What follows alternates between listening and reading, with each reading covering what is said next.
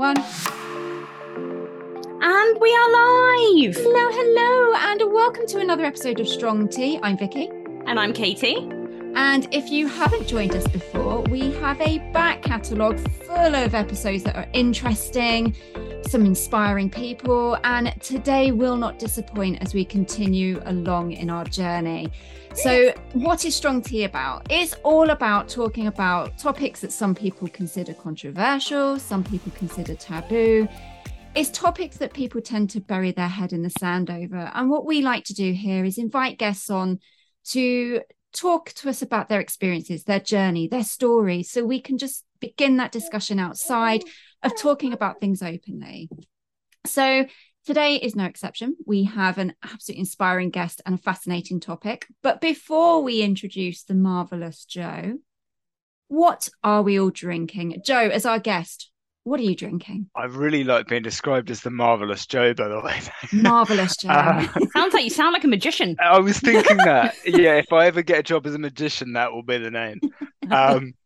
And my surname's Martin, so Marvelous Jo Martin. Marvelous Jo Martin. Works perfect. Oh. I'm drinking. I don't know why you just haven't expanded out into magic, just purely for that reason. Now I know this untapped resource. Wow. I am drinking a salted caramel green tea.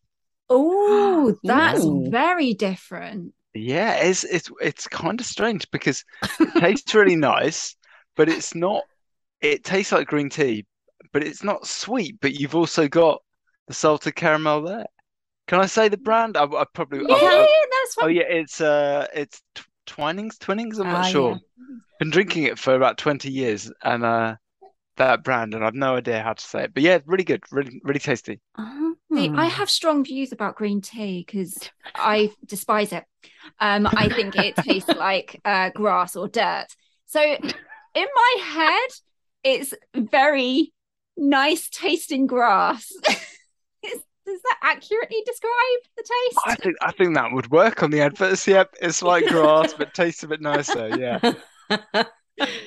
Katie, Vicky, you're gonna have to try that, Vicky. I am. We definitely have to find you a green tea that you like. I'm just not prepared to try it because I just don't like it. But you keep insisting on trying it, so I think you should give that one a go. I'll buy you some for Christmas. I've gone off piste today due to having a child that's not sleeping, and I have gone for a very strong coffee. Oh, it's Freddie. three heaped teaspoons. Gosh. Yes. In a very large bucket mug. So it's a 3 scoop a day. I'm going to be awake and buzzing for this. Oh, fantastic. What have you got? I'm calming things down a bit. I'm having a peppermint tea. Nice. Yeah. Nice. Very zen. Very zen. I did have a coffee earlier, so it's probably going to level me out, I think. Right, so nice. It's all good. It's all good in the latenhood. I like it. Right, well, let's kick things off. And I don't really know how to introduce the marvelous Jo Martin now. Jo has been a friend of mine since day dot. I think it's probably fair to say. Our parents were friends for many, many years before either of us came on the scene. And I think there's probably about 18 months between us, isn't there? I think it's less. Do you? When's your birthday? September. And mine's November, but I was born in 1984. Yep. So we're what, 13 months apart? 13 months, right? Okay. So yeah, closer than 18 months. So yeah, and we spend many, many years of traveling across the country to stay for weekends in Jo's fabulous parents' house, which I was just absolutely obsessed with as a child. And actually, Jo, you came up in another Strong Tea episode the other day because Vicky had a herbal tea that was actually, the spiced gingerbread Leberkuchen. Oh, yeah, Your mum always used to have those in her house, and that's where I became obsessed with them. So, yeah, you would got to shout out on Pandora's box. Oh, yes. It's a good one. It's a bird and blend tea one, just plugging it again there. It's it is good. It's definitely worth a look. There is a coffee shop just around the corner from our house, and I've noticed that they've got a sign outside saying gingerbread spiced pumpkin lattes. Oh, yes. Oh, yeah. Hitting pause now. Yeah, if you want to run down to that shop, that's fine. Well, I'm not going to I know Freddie thinks you should just crack on and talk and tell us your story, and I should stop waffling. So, Joe, without further ado, you're here to talk about your incredible journey of being diagnosed with MS. And I'm just going to hand over to you before Freddie takes over this entire episode. Okay, no worries. Well, Freddie is probably far more interesting than me, but I'll talk anyway. And if he has something better to say, then he can crack on. Um, I suppose for me it was a bit of a strange start because I'd lived a very charmed life up to my late 20s. Nothing had ever really gone wrong with anything. I'd had a great time with sort of been able to travel, gone to different unis, um, been able to live abroad in several different places, and had decent jobs. Always had uh, girlfriends around or been dating, so it was very normal, but very, like I say, very charmed. Had a very good upbringing, very nice parents, and I had nothing to complain about whatsoever. And then in my late 20s, I was doing a um, half marathon. I was training for one because a very close friend of mine's mother died. And obviously, in those situations, you think, what can I do? How can I be of some kind of use or help? So we thought, oh, we'll do a half marathon. I started training for it, and I'd done them before, and I thought, I'm getting this seizing up in my leg. And after a few miles, and then after a little bit, I noticed that my leg was sort of turning to stone. And I went to the doctors about it, and they sort of just said, no, you're fine. And then they referred me for physio, and they all said, no, you're fine. And then I was chatting to a friend of mine who is a physio, and he said, no, you've got a neurological problem. That's not your muscles, that's your nerves. He said, you need to go back to the GP for the third or fourth times, probably about a year or two after figuring it out. Um, and I went back to the GP and said, I need this nerve conduction test. I've been to see a physio and went to the neurologist. They did an MRI and he said, oh, you've got the first stage of multiple sclerosis, which I thought at the time, if I'm honest, was a terminal illness. I knew next to nothing about it. Um, and it was quite worrying. My only experiences of MS were of a family friend who had died from it and somebody in my village who had lost all function completely as a result of MS and probably wasn't far away from dying herself. So yeah, I thought, oh, this is terrible. And then I did some reading and found out it actually affects everybody in different ways, and the odds of dying from it are quite slim now. And you can get lots of treatments. So I thought, great. I went away, moved abroad again, um, and then probably 5.5 years, I was absolutely fine. The only thing I couldn't do was run long distances anymore. Came back to England, changed medication, and was disabled within 2 weeks. And by disabled at that stage, I mean I was using a walking stick and struggling a bit. And that developed over a couple of years to the point where my vision started to fade. Um, and I started struggling with various tasks like moving my hands, typing. And over the last 6 years, it's got worse and worse. And now I'm in a wheelchair and uh, vision's very intermittent now. Struggle speaking. I've had big problems with food and eating, and lost a tremendous amount of weight from being 12 stone pretty much my whole adult life. At Christmas this year, I went down to last year I was down to 6.5, so almost half the human I used to be. And thankfully, it's turning around, um, which I'll get into some various things that had wonderful support from people, and I've figured out a few medical things myself, and now I'm back up to about 8.5 stone, which is good. So I no longer have that fear, and various foods are becoming available again. But yeah, that's the story up to now. So right now I've moved back to the county I'm from, Suffolk, and have bought a house which is quite accessible, and I'm just trying to move into that, but staying with my parents while I'm building up my strength and my weight in the meantime. Mm. It's my very short, very long abridged Gosh. version of the story up to now. And we're going to flesh that out because there is so much to ask. Um, for the purposes of listeners who don't know, and just to kind of get everyone's level of understanding, what is multiple sclerosis? Multiple sclerosis is a disease or an affliction of the nervous system.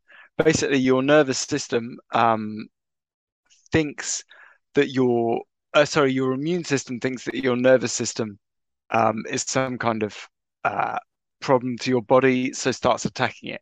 So it kills these things called myelin, which connect to your nerves in your brain and your spine, and that can affect everybody in different ways depending on where your lesions are and how many there are. Um, and yeah, mine is affecting me in many different ways at the moment. Some people only get affected mentally, some people only get affected physically, some people get affected once and then never again. Some people it's ongoing and some people it's intermittent. So it's a very complex disease, and the Mm. tagline that a lot of people say is no two people with MS are the same. So I know people with MS who run marathons, for example, whereas I couldn't run to the fridge, which is 2 yards from where I'm sat right now. So it's very, very complex. Do they know what causes MS?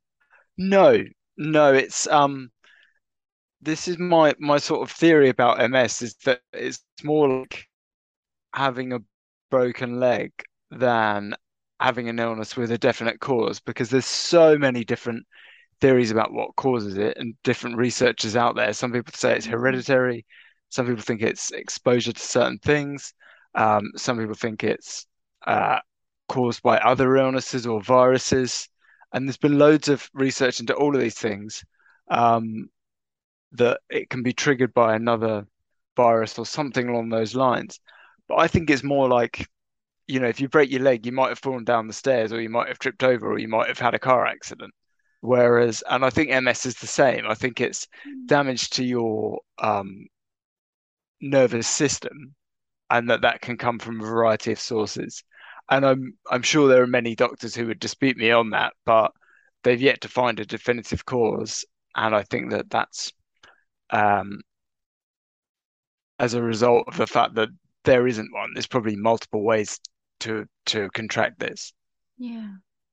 So it sounds like MS can be a very it can be hidden because, as you said, some people can run marathons, and whilst in others it's very much a visible disability. Absolutely, and it comes and goes in some people as well. So there are technically four different kinds of MS, but it's hard to even define it as four. So Mm. some people will have a really vicious attack, which will completely take away their vision and their ability to move or walk. And then in a few weeks or months, they'll be okay and back to normal. And some people, it's much more consistent. So yeah, it's a very, very differing illness, and it can be completely invisible, or it can be completely obvious. And for me, it was completely invisible for 5.5 years, and then it became completely obvious. So it's sort of been very strange to experience both ends of that. It sounds like when you went through the stage where you said it happened very, very quickly and you became extremely disabled, not overnight, but almost in the grand scheme of things, that's how quickly it went downhill. How did you deal with that, with your mental health and, being so active to not being able to do hardly anything? It's very hard. I mean, like I said before this, I've been very active going to festivals, moving abroad, played football a couple of times a week, went to the gym all the time. And for the first few years, I was still going to the gym and living a totally normal life. And then you lose those various functions. And I heard somebody with MS say once that it's kind of you lose a function and you grieve for that, and then you figure out a way around it. and move on. And that's been very much how I've approached it, I think, over the last few years. But certainly as it's got more and more um, functions have been lost in the last probably 2 to 3 years, where it's got impossible to move around, impossible to walk, like can't get on public transport anymore, need a wheelchair. It's been very, very hard mentally. And also because the illness can affect you mentally, you don't really know what's you and what's the illness of or the lesions on your brain affecting you in that way. So it's you can be fine 1 minute and having a great time, um, and feel absolutely awful and irritable the next.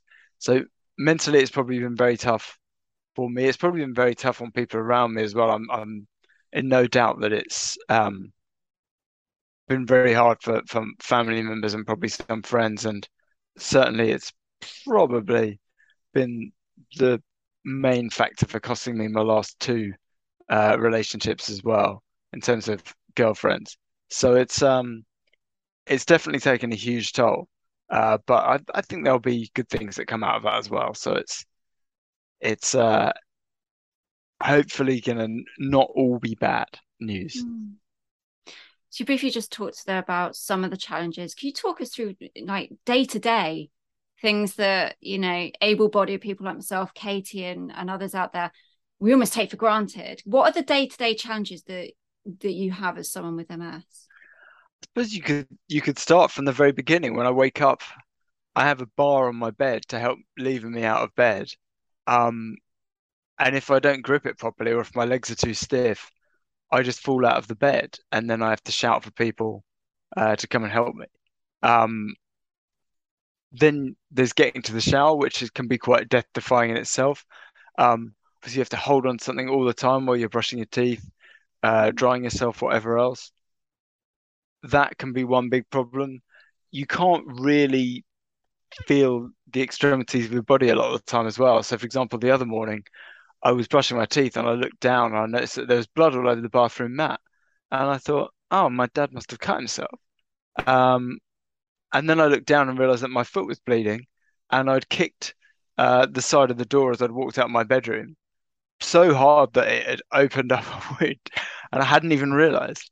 Um, so that there's that as well. There's work. I can't type anymore, and I need to use voice software.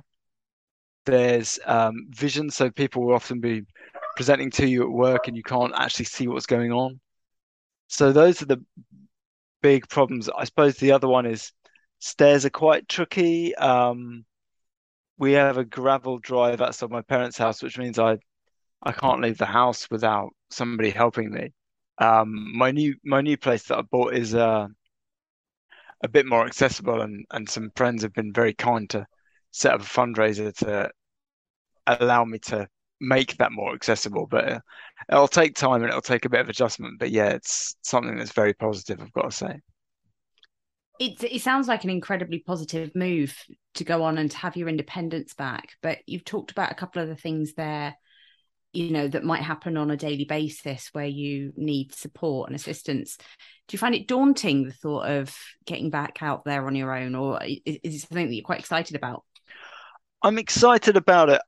I think I tried to move in a few months ago, and a lot of things went wrong with my body coincidentally that week, which was a real shame. Um, I'd been sort of moving around the house quite neatly that week, and then on the day everything went wrong. We got to the house and the plumbing wasn't quite working, and my body just stiffened up, and there's no way I can be left here by myself. I can't actually move. Um, so it is daunting, but once I've got a week or two under my belt of being able to move around and do things in a house, this will be a really positive mood, and it'll be something that I think will hopefully allow me to springboard into doing other things again, like getting up by myself, getting on public transport, going and traveling and fulfilling all those things that I used to do so naturally and so easily, that I've not been able to do for sort of 3, 4 years.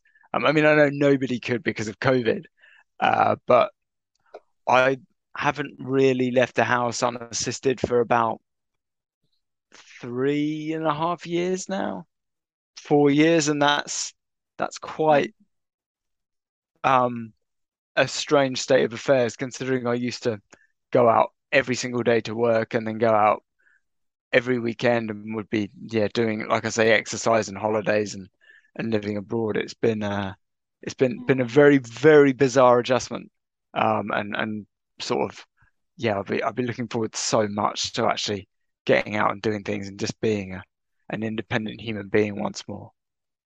I love your positivity about things, because there's so many people that would, I think, just see this. You talked about it being as a terminal diagnosis mentally as well, for a lot of people to sort of get past that and sort of say, I want to get out there, I want to travel, I want to do this. It is, and you'll have to forgive my ignorance about this question.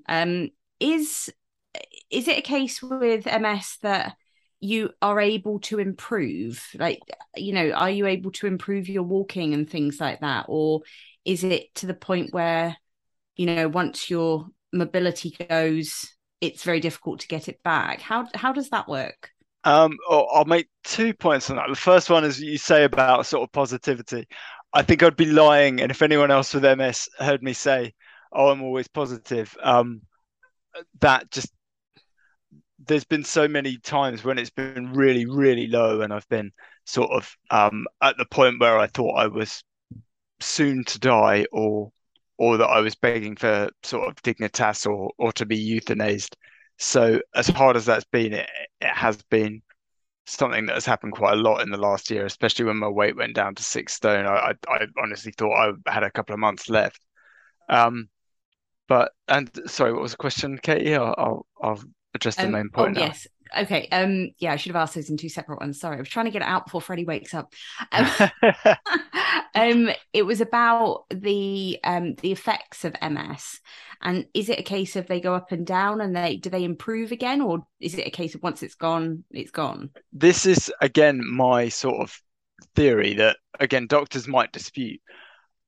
There's been quite a few people who've improved drastically, but they've done it through diet and functional medicine, as it were. Nobody's ever got better, as it were, from just following a course of drugs. They delay the onset of disability. Now, my theory is, after a few days, weeks of getting the diet right and eating things correctly, things seem to improve for me. Like, my vision improves, I can move around the house easier. So the way I'm looking at it is, you need to somehow nail that for a few months to get various things back. Clinically, I've never technically worsened, so they can't really explain why I've become so disabled in such a manner, when all of my scans are exactly the same as they've always been when I was functioning quite normally. The difficulty with that is, neurologists will never admit that, because I think they're giving you false hope. But quite a few people have managed to turn their lives around, and it nearly always seems to be down to diet. Now, everybody's selling their own version of a diet that they think will help you out. I've tried a few of those, and actually I'm a little bit skeptical of those as well, because I think that actually everybody's unique. I mean, the whole point of MS is no two people are the same with it. So why do we think that a certain diet is going to cure everybody? I don't think it will. So I think that you can probably sort it out if you figure out what foods have led you down this route and cut them all out. So that's my theory. That's what I'm working to. That's what I'm meticulously recording down to the gram, everything that I eat and everything that I do, food and drink wise. And it's paying off, definitely. Like I said, I've put on 2 stone in the last 9 months, which is very exciting. That's amazing. And I've been able to eat foods again that I haven't been able to eat for 2 years because they were reacting so badly with me. So it's a lot of work to do, and a lot of still research left to do. I've honestly done a degree's worth of research on nutrition and foods, and it's a lot of trial and error and snakes and ladders. I think snakes and ladders is the key thing, because every time you go down a snake, you can get very low and think, oh, I'll never I'll never be well. And then a few days of getting it right again and going back to those things that worked. And suddenly you're starting to feel good again, and you're feeling really optimistic. And if anything, too optimistic, and you think to yourself, "Oh, I'll be able to go for a run next week," and suddenly maybe you don't get too carried away, Joe. But yeah, it's definitely something that I believe can be improved, but I don't think there's going to be a lot of help from doctors and conventional medicine from it in the near future. I love that metaphor that you used with the whole snakes and ladders, because as you've been talking, I mean, I can't imagine how exhaustive the process has been for you in terms of trying to find out what works, what doesn't, being sold, oh, this will change your life. Oh, but yeah, then you try it and then it doesn't. And then you try this. So the whole roller coaster and the snakes and ladders of it just sounds quite an exhausting yet positive journey, because you said, you know, that there are some wins, there are some things that you think, this is going to help, this is helping.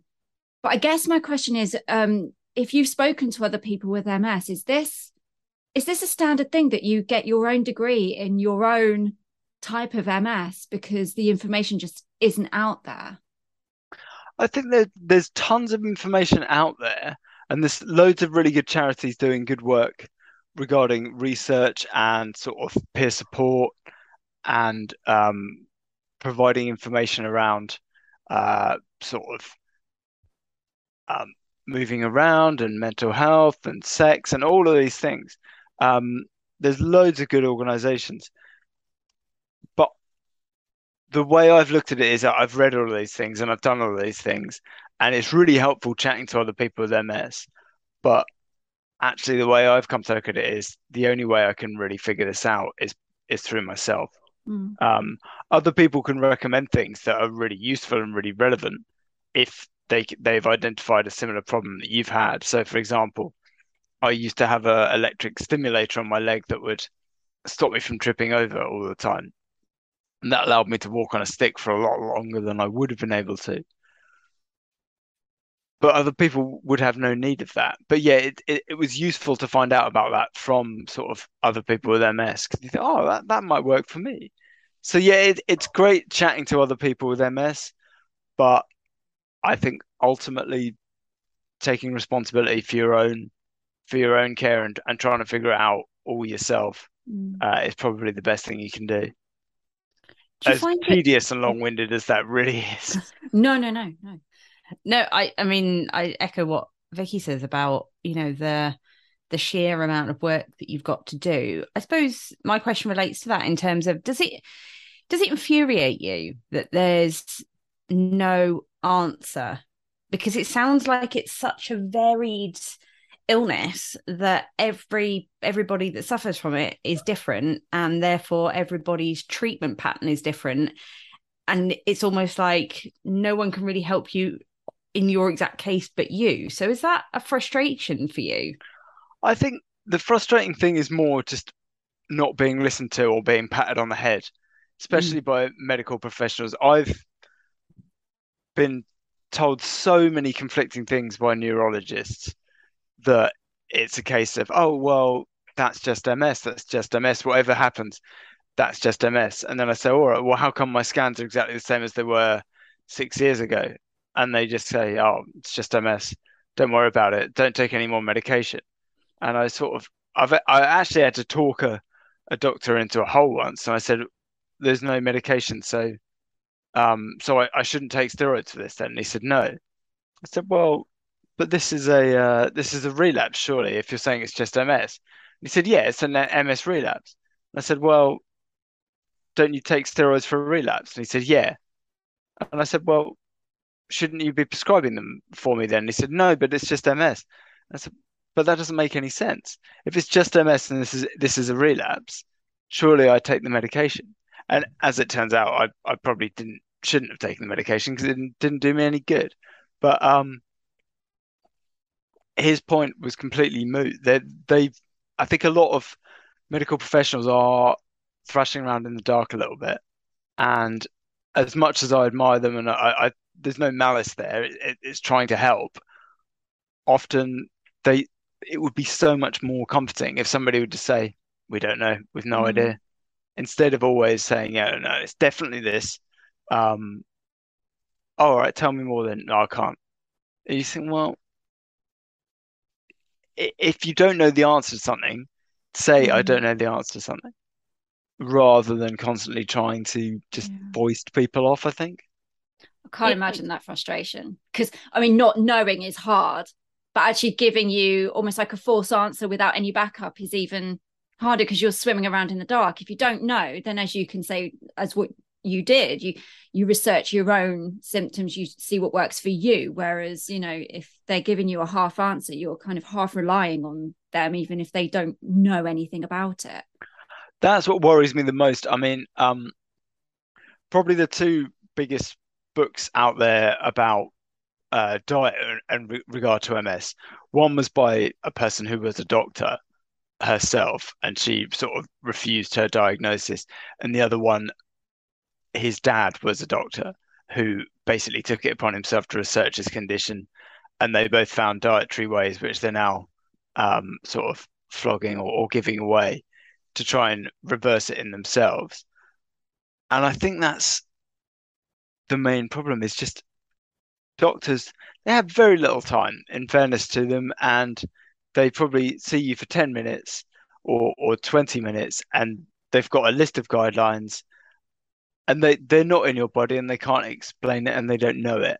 They've done 10 minutes pre-reading in between their sandwich or their coffee or whatever else. And I just don't think that's enough. And I admire the fact that they've all been to medical school and spent years doing it, but I don't think from those 10 minutes you can effectively learn what 10 years of experience of MS for me has looked like. And I don't think you can really explain to me why I feel a certain way on a certain day. So that's what led me to think, actually this is all nonsense. The only way I'm going to get to the bottom of this is taking matters into my own hands.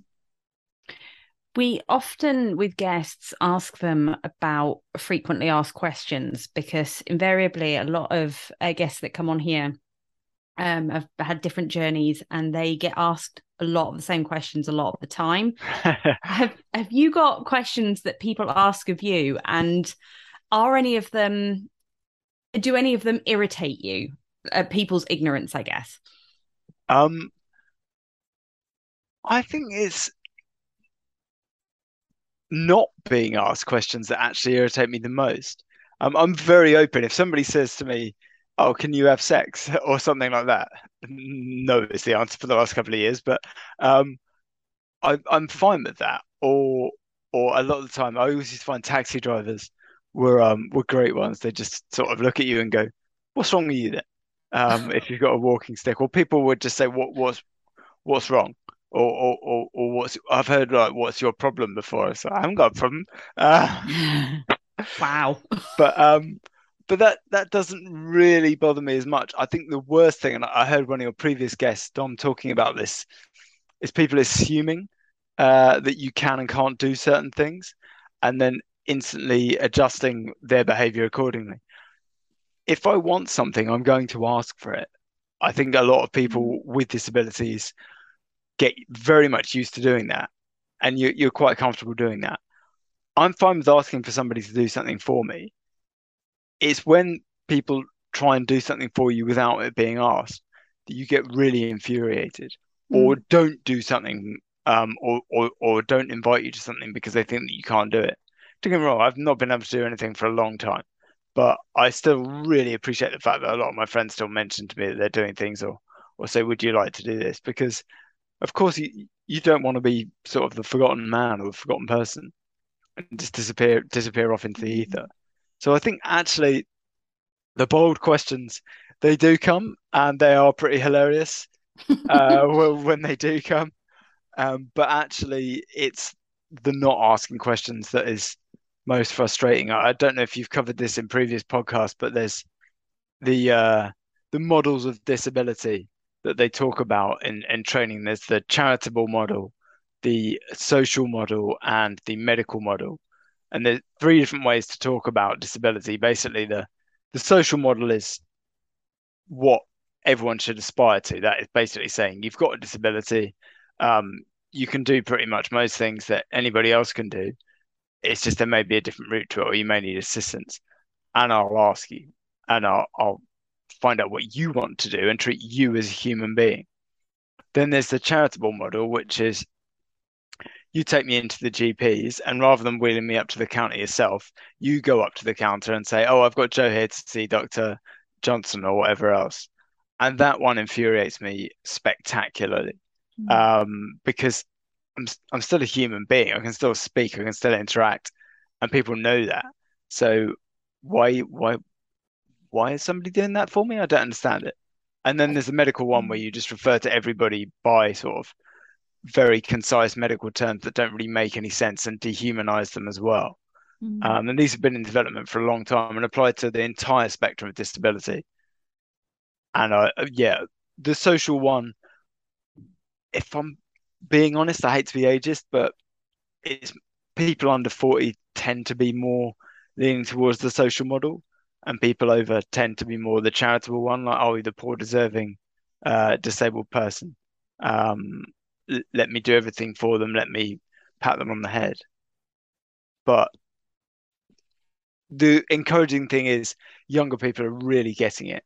And a lot of my friends really get it, which is fantastic news. And it's great for people with disabilities going forward, because there's a lot of people with disabilities in the world. It's interesting. I've spoken to groups of individuals who have a disability hidden and visible. And one of the things that stood out in connection with your social model is ableist saviors. So, able-bodied people who will just step in front of their disabled friends or family and do things for them. And therefore, like you're saying, kind of dehumanizing, just because they've got a disability, it doesn't mean they can't do things, but they see themselves as doing a good thing because, they're putting themselves forward to save that individual. And it does more harm than good. I totally agree. Yep. Used to always tolerate the ableist saviors, and I always thought, well, they mean well, but the road to hell is paved with good intentions, and meaning well does not excuse ignorance or patronizing, I'm afraid. Yeah. It makes me sound really harsh. Honestly, I would never be horrible to anyone doing it, but I would explain to them. I don't think it makes you sound harsh, because I think the whole point of this podcast is to raise these topics. And there might be people out there that do this for people, and they might just think their intentions are good and that that's the okay way to react. And actually hearing people talk about it and say, no, actually, do you know what? Just say to someone that's got a disability, do you want me to do this? Or do you want me to help you with this? Rather than just doing it. And I think it's the conversation that needs to be had so that people understand what's okay and what's not okay. Yeah. So you don't sound harsh. I totally agree with that. And it's as simple as, oh, do you want a hand getting on that bus, or do you want a hand up those steps? No, thanks. Or yes, please. It's 2 words. And I would say it would be an amazingly tiny percentage of disabled people who would ever get stroppy about that.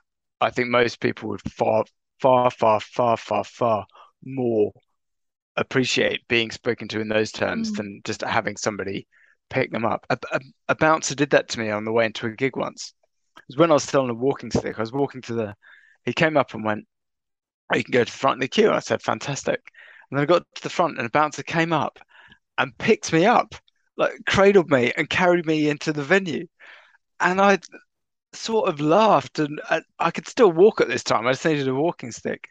And I thanked him. And then now looking back, you think, shouldn't have thanked him. Should have explained to him, because he probably thought he was doing me a real favor, and what a hero he was. And you didn't ask first? Not at all. Just came up, picked me up, and carried me about 20 yards.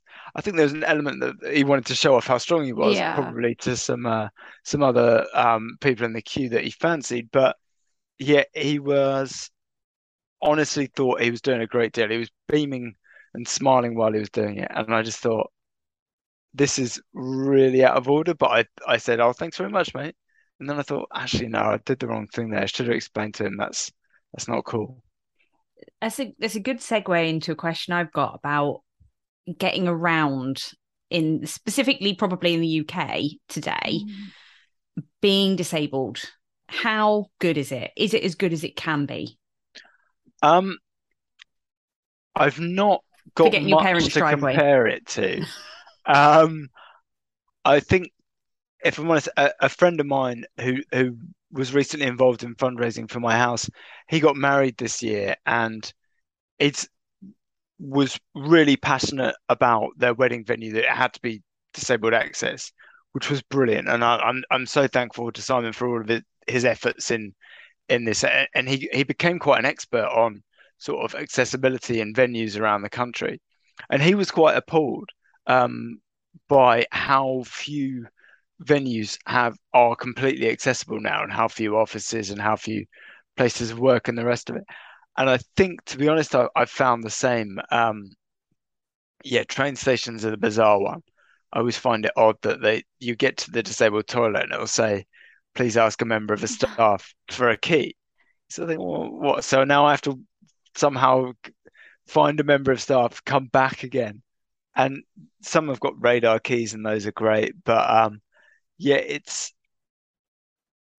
there's still work to be done. There's still an awful lot of work to be done. I don't know how we compare to other countries, but I would probably give us about a 7 out of 10.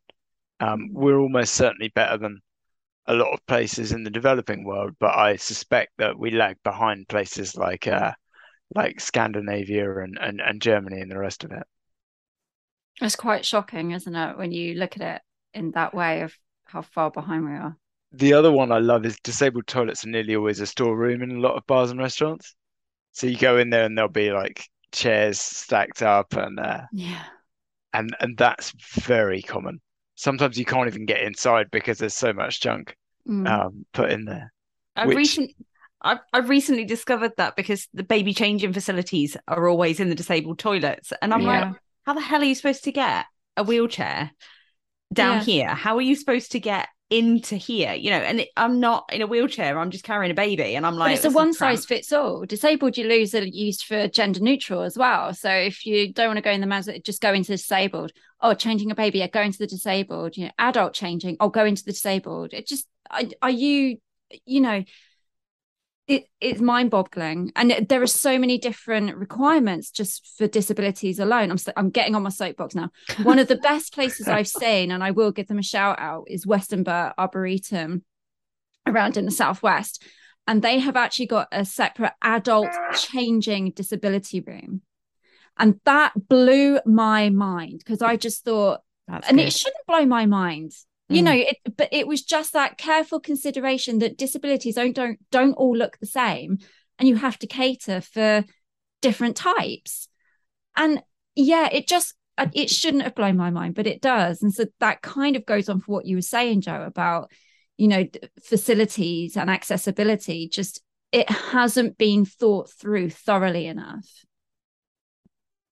not at all. And I guess again we sort of have to accept our place in time with these ones, and in 50 years, 100 years, maybe it'll be great and everything will be working. But for the moment, there's still a lot of work to be done. And there are disabled travel guides, there are disabled sort of tour operators as well, which take carers with them. But um, it shouldn't be that you have to have a travel guide specifically for people with disabilities. It should just be that you go somewhere and it's got that, like I say, catered for. Um, but yeah, it's going to take time, and it's going to take years and years and years, and there's various sort of laws to make these things possible. But yeah, I think it'll probably be years and years, if not decades, before we get that universality of services that means that a disabled person can be completely comfortable going to anywhere they like. Your journey has been, excuse me, absolutely incredible in terms of how it all started and the rapidness of where you are now. What kind of help and support did you receive, or did you find particularly helpful or poignant? I'll be honest, in December last year, when I weighed 6.5 stone, I didn't think I was going to live a lot longer. I couldn't eat anything without it reacting and making me feel really ill. And it was getting a bit ridiculous. I mean, the photos are terrifying. And my mum even admitted to me that she thought I probably wasn't long for this world either. And actually, a friend came round to see me and chat, and he saw the change and set up a fundraiser with some other close friends from school. Um, and that, to be honest, quite probably saved my life because it allowed me to have a treatment um, for for my intestines that has allowed me to eat a few more things. And that was so touching because they were going for um, 4 grand, I think it was, and they got to 18, which was amazing, and got so many great messages from people I'd gone to school with, people I hadn't seen for 25, 30 years in some instances. Um, and I replied to every single one who donated and had a chat with them on Facebook if they were willing. And it was so nice, and it was such an incredible thing. You realize just how lovely a lot of people really are, um, and how nice and good people can be, and how they do care. And you think the same in a way. You just want the best for everybody you know, and you just want to see everybody you know reaching their full potential. And to see that there are so many other people out there who actually have that mindset as well, it was really life affirming. And like I said, it's been a long year and it's been a hard year, but there are improvements being made, and I have put on a couple of stone. And that's because of that first fundraiser. And then a group of uni mates saw that and were inspired by it, and they decided, do you know what, we're gonna raise some money for Joe to be able to kit out his new house to be disability friendly. And so they walked, incredible effort. They walked from Leicester Uni, where we all met, to West Ham United Stadium, which is the football team I support. Oh. 103 miles, 103.1 miles, sorry, in one go, to raise money, and Wow. they've raised thousands so far, and they're not stopping there. And you just think, my gosh, there's some really, really, really good people out there. And when I saw the blisters on their feet, and when I sadly couldn't go to see them over the line in the end because the timings didn't work out, but I was videoing into them, and I was just bawling with tears, um, just tears of happiness. And the same with the first fundraiser. Like every time I was checking people from school who donated, and various friends who'd been involved, I spent about a week just solidly crying into my laptop, going, "Oh gosh, people are so nice. People are so good, and people are so lovely." And I think that's been the support from friends. Obviously, I've moved home, having left home when I was 18, and moved back into my home 20 years later. So the support from family has been brilliant as well, and reconnecting with local friends as well. Again, friends I haven't seen for a few years have come round and been for a cup of tea or a chat around my parents' house. It's There's been so many incredible positives in the last 9 months in what has arguably been like the darkest period that I could ever have imagined. So I think I'll always have those things to cherish, and that as my health can improve, and as it will improve, I'll just have so many of these great memories and so many of these people that have been reconnected with. So I would say to anyone listening, if somebody you know has fallen on tough times or whatever else, they will love to hear from you. Even if you didn't get on when you were 12, 13, whatever else, they will love to hear from you, and they will cherish that, and it will really, really help them. And it will be of huge benefit to them. So please do if you get the chance. Oh, that's nice. Well, that's nice to hear. I like that. Mm. This next question might be a difficult one to answer because I know you've talked about different people's journeys are so very different. Are you going to But ask me if I can have sex? I'm not, because you know my mum's going to listen to this. True, very true. And you've already answered it. Anyway. Yeah, true. I thought you were gearing up for the awkward, horrible question. No. I mean, but you've done it now anyway. But no, no, it's really asking the question about if there are people out there suffering with MS and they are, you've talked about where you felt so incredibly low that you didn't feel like you were going to make, the next few months or whatever, and the mental health impact that had on you. I guess the question's twofold in that if there are people out there struggling with MS, what would your advice be to them to get them through the difficult times? But also, you talked a lot about how your family and friends have supported you and been such a strong network of love and support there. What advice would you give to someone trying to support someone with MS? Because I think it's so different for everyone. It's obviously a very difficult question to answer, but I'm sure there might be people listening to this that would appreciate any advice that you can give. I'd say two things. If it's in person, listen to them. Don't try and offer them advice. I get very bored of people telling me what I should do or what their auntie did or whatever else. If you're telling them something, actually, I did call the Samaritans a couple of times, and that was really useful. They were very, very helpful. But if you are a friend of someone with MS or any kind of illness or problem going on in their life, just listen to what they've got to say and don't keep chipping in with really annoying advice and ill-considered or poorly thought out advice.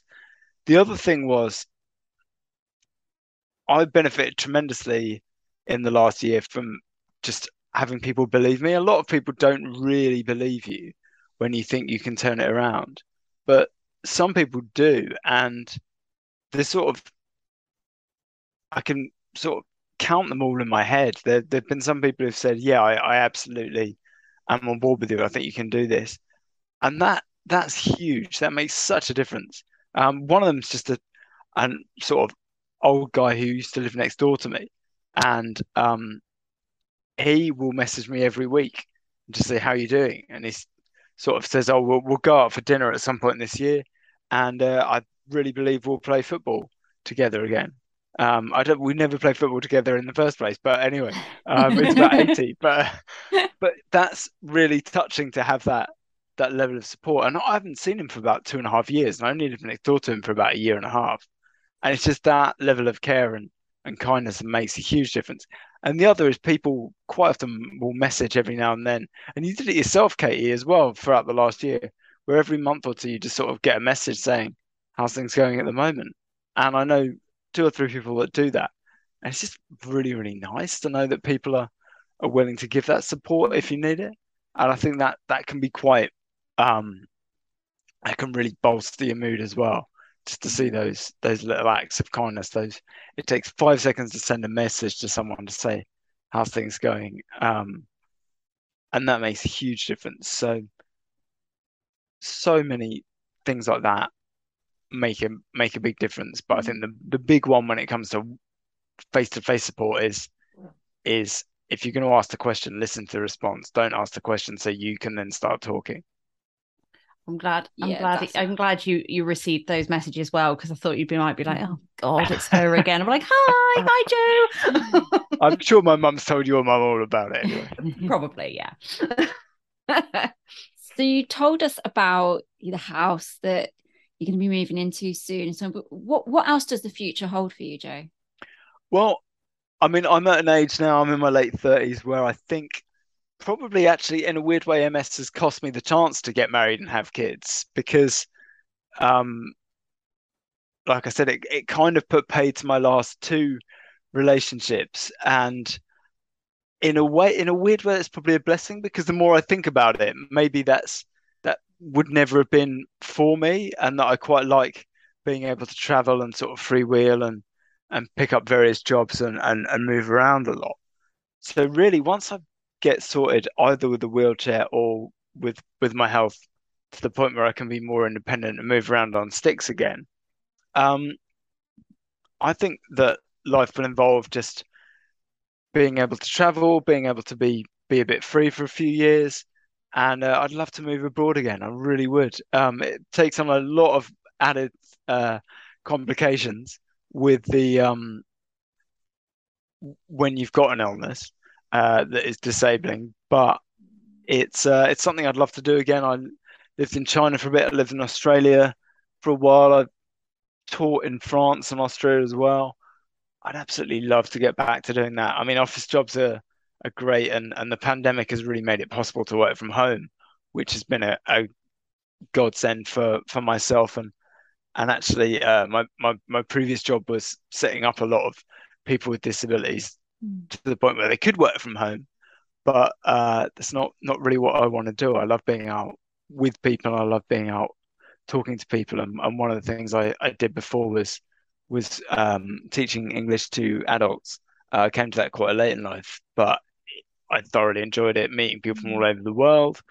And I'd love to get back to that. But if not, I keep plugging away in the office jobs and keep meeting people that way as well. So yeah, it's hopefully going to be a life of sort of total freedom and moving around and bopping around and just deciding where to go next and figuring it out from there. It might have been nice to do the family and kids thing and the marriage thing, but like I said, it's probably not going to happen now. So let's make the best of the other situation. You can always pop over and babysit Freddie. That's absolutely. It's always an option. He's not always this noisy, I promise. The problem is I probably couldn't be trusted to babysit at the moment, because if there was an emergency, I'd be more relying on Freddie to try and help me out of the house than the other way around. But maybe in a few years when he gets to the point where you want to go out and he's not quite old enough to look after himself yet. We haven't tested his ability to cope in an emergency, so not yet. But he can probably lift me up. Yeah, he's looking pretty strong there. He is beefy. I mean, he's gone to sleep again now, so it's fine. We always ask our guests for a final sip. If you've listened to the other episodes, you might have heard it, and it's an opportunity for our guests to sort of really put out there a message that they want to leave to all the listeners, and that might be, how you feel, how you want people to view MS, whatever you feel like saying. It's your opportunity to take the floor. Oh gosh, I hadn't thought of this. I would say the number one thing for MS or any disability, or anyone who's just experiencing some kind of difficulties, whatever that may be, is treat them as a human being. Don't make any assumptions, and don't try and do things for them unless they ask you to. And then take it off from there, but also just show that you're interested and that you care. I absolutely love hearing from people that I know, and I absolutely love contacting people that I know and saying, how are you getting on? And it really is the thing that makes life worth living completely. Is those social interactions that we all have, is those friends and those families and those groups. So keep doing all those things, and like I said, treat them as a human and learn to listen. I think that is the number one thing, is learning to listen and not try and do everything for everyone else. Joe, thank you so much for giving us your wisdom and just kind of some of the things that you've said have really, I don't know, they've really, I think they're going to stick with me for a long time. Touched, Vicky. I've heard the words marvelous and wisdom in just over an hour.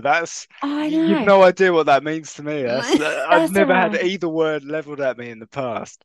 Well, I take payment in money, tea, coffee. So I'll send you a box of whatever tea you want. Oh, okay, not green tea. Not green tea. Oh, Joe, thank you again. Thank you for just being so honest and open. It's been an absolute pleasure. It's been lovely to speak to both of you, I must say. I'm hoping I'm going to be able to come down and bring Freddie and see you in your new bungalow at some point over the next year. Most definitely. I'd love to see you both. And your husband as well. Yeah, he can come. Maybe we'll see. That's a good cup of tea. And thank you everyone for listening. And if you've liked what you've heard, we have got a supporters page on our website where you can buy us a tea or a coffee or anything else you fancy. I'm quite partial to Prosecco or gin. Cup of Prosecco. Yeah, I'll take it in any form. Okay, fair enough. Prosecco flavoured tea. You can get that. Really? Oh my gosh. Yeah, Bird and Blend, I think, do one of those. What? I know. We should investigate. It's not Prosecco without the bubbles. You drink through a straw and you could just blow the bubbles in. Oh, now you're talking. Yeah. I mean, we're going off piste here. We're But, going off piste again. I'm sorry, listeners. I'm sorry. Thank you for listening, and make sure you join us for the next episode coming soon. Thanks, everybody. And Jo, will you check in with us in a couple of months' time and let us know how you're getting on? Oh, I would love to. Yep. No problem at all. Thanks ever so much, everyone. Thanks, everyone. Bye. Bye.